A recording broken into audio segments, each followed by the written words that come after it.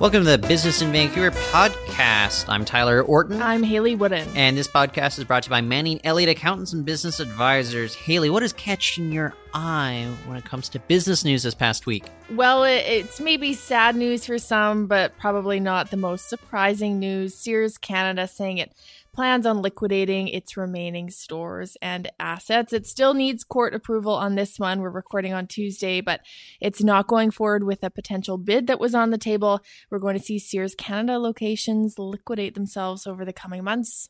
Not surprising, I don't think. No, really. You know what? We've been hearing so much about it leading up to this, and we know that this year has really been kind of a bit of a bloodletting going on with regards to retail. Canada, I think it's much more pronounced in the United States, but Canada has not been immune to this, and we're seeing it hit Sears, and it's just, you can appreciate that. I don't know, who's the comparable Sears company in Canada? The Bay, right? Yeah. And the Bay's actually, they've been expanding, they've been acquiring European department stores, so it's just interesting to see kind of this dichotomy between these two retail giants, and one's just, at this point, it's floundering. Yeah, Hudson's Bay, I think they've done a lot to really build their brand, and it certainly resonates internationally, as you were seeing with their expansion.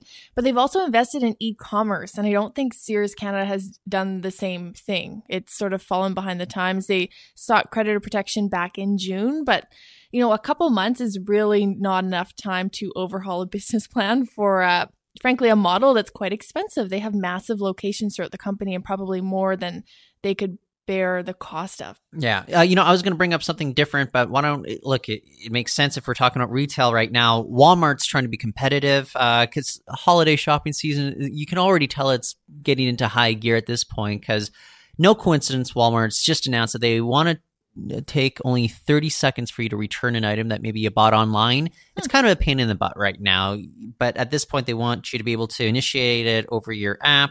Then you just scan a code at this express line and then hand your item to an employee. Make it as simple as that. No coincidence, happening as holidays are gearing up.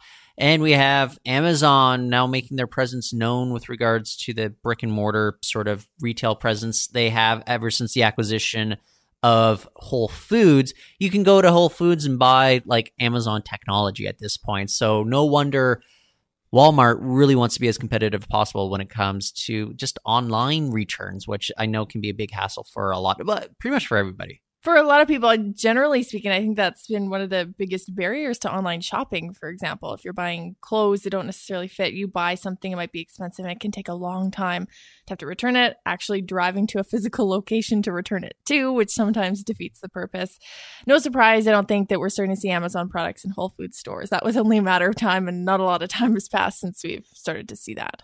I think it was literally the first day after the acquisition was made official that Amazon was like, yeah, you're selling our products at this point. And they're like, okay, if it means cheaper avocados, I'm sure people can appreciate that. But Walmart, they're really trying to be more innovative. You look, 10, 20 years ago, I don't think you would have associated Walmart with being innovative, but they're even testing out different pilots about how you can get products delivered to your home. And even if you're not home, they'll be able to open your door and leave it on, like, say, your kitchen table, because there's this company that they're partnering up with that does like smart locks and smart security systems. So they'll be able to gain access to your homes. They want to think outside of the box. I don't know if that particular idea is going to gain traction. Would you agree to have delivery people wander through your house even if you're not home? I don't think so. I mean, when you're thinking about it, how much are you buying? Like less than $100 worth of goods, and you have someone coming in, just the risks, I think, are probably potentially more costly. However, if you had a box that was guarded in some way outside your home, or a shed or something like that. Yeah, but a larger one.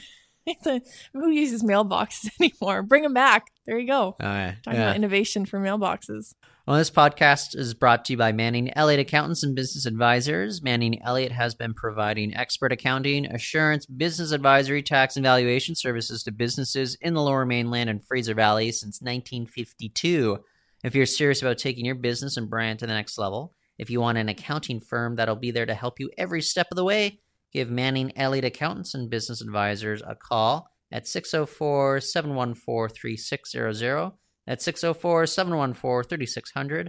Or else check them out on their website at manningelliott.ca. What else is catching your eyes when it comes to business news, Haley? Well, we've spoken before about how well Canada's economy has fared over the last couple of years and how well it's been doing this year. We know it's leading the G7, or at least is on track to lead the G7 in terms of growth. And according to the International Monetary Fund, we're going to lead the group this year as well as next year. And it's actually revising Canada's growth forecasts upward, poised to grow by 3.6% this year and 3.7% in 2018, largely attributed to trade, investment, and consumer confidence, which I think if you look at to some other developed countries around the world, maybe not the greatest amount of consumer confidence or confidence generally. There's a lot of instability still if we look south of the border or even to Europe when we're comparing growth and confidence in countries. Well, I find the most surprising thing is if you look at the next closest country on this list that the IMF had just released, I believe it's the United States, and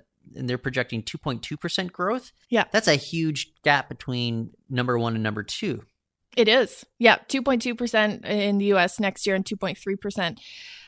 Yeah. We're in a good spot. I also get the sense that maybe economists here in Canada are being a little more cautious with those kinds of estimates. I don't know if they're as enthusiastic about the growth prospects. Certainly from what you hear from the Bank of Canada, I don't think we're getting any rate cuts, or I should say rate hikes for the remainder of 2017. I think the federal government is also prepared for less growth, not more growth in 2018. So that did take me a little bit by surprise that the IMF would have stronger projections for 2018 than they did for 2017. Especially since we also heard from the IMF too, cautioning that, Canada's economy, previously they've said this, might not be in the most stable place if you're looking at what real estate has done for Canada's growth. But in this report, it looks like it's a little bit more balanced. It's not just being pushed upward due to real estate or housing in areas like Vancouver, Toronto. It's a little bit more broadly based. And part of that may be other countries turning to Canada and seeing Canada as a bit of a safe, more reliable bet in the years to come. Yeah. Well, lastly, for me, it's worth noting that when Justin Trudeau is going to be meeting with U.S. President Donald Trump this week. This, of course, coincides with the kickoff of the fourth round of negotiations for NAFTA. I have to believe that Trudeau and Trump will be discussing the Bombardier tariffs almost at 300% at this point. We also have BC, I think, coming into the picture a little bit more. We also have concerns over softwood lumber as well as wine sales, BC wine sales on grocery store shelves. And that I think a lot of Americans are a little bit disturbed by the fact that BC wine is given priority versus foreign wines when it comes to grocery store shelves in particular. Lots to unpack with regards to what's going to be happening with Trudeau's meetings, not just in the United States, but he's going to Mexico City after this Washington, D.C. trip as well. So a lot going on with our North American trading partners. Yeah, and we are now, I guess, after this meeting concludes, over the hump, so to speak, round 4 of 7. A lot of concern that we're not going to see anything finalized by the end of the year. I think that's probably safe to say. You never know, I guess, but it seems like there's so many issues that have yet to properly be dealt with, and you listed off a bunch of them. All countries seem to be sort of far apart, especially Canada and the U.S. when it comes to those issues. You could add in dairy would be another one. One of the things that people are saying, though, is that maybe within the Trump cabinet itself, there's not a lot of consensus about what they really want to focus on when it comes to NAFTA renegotiations, which is why we haven't necessarily gotten much done yet at this point, or we haven't seen much come out of it. But I also have to believe that if there's not laser direction on what's going on, that's going to impact just the rate of things. And I think there's just a lot. It is very ambitious of them to want to do it at the speed at which this is aimed to be. Absolutely. Considering, too, we still have, as you mentioned, the softwood lumber agreement expired. It's been quite some time now, and that's a totally separate negotiation.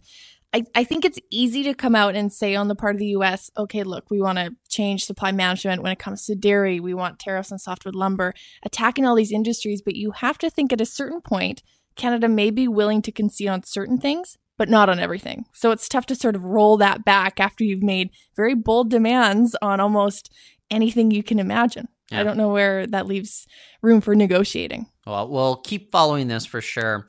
This podcast was brought to you by Manning Elliott Accountants and Business Advisors. And Haley, if anybody wants to find you on social media, what's the best way to do so?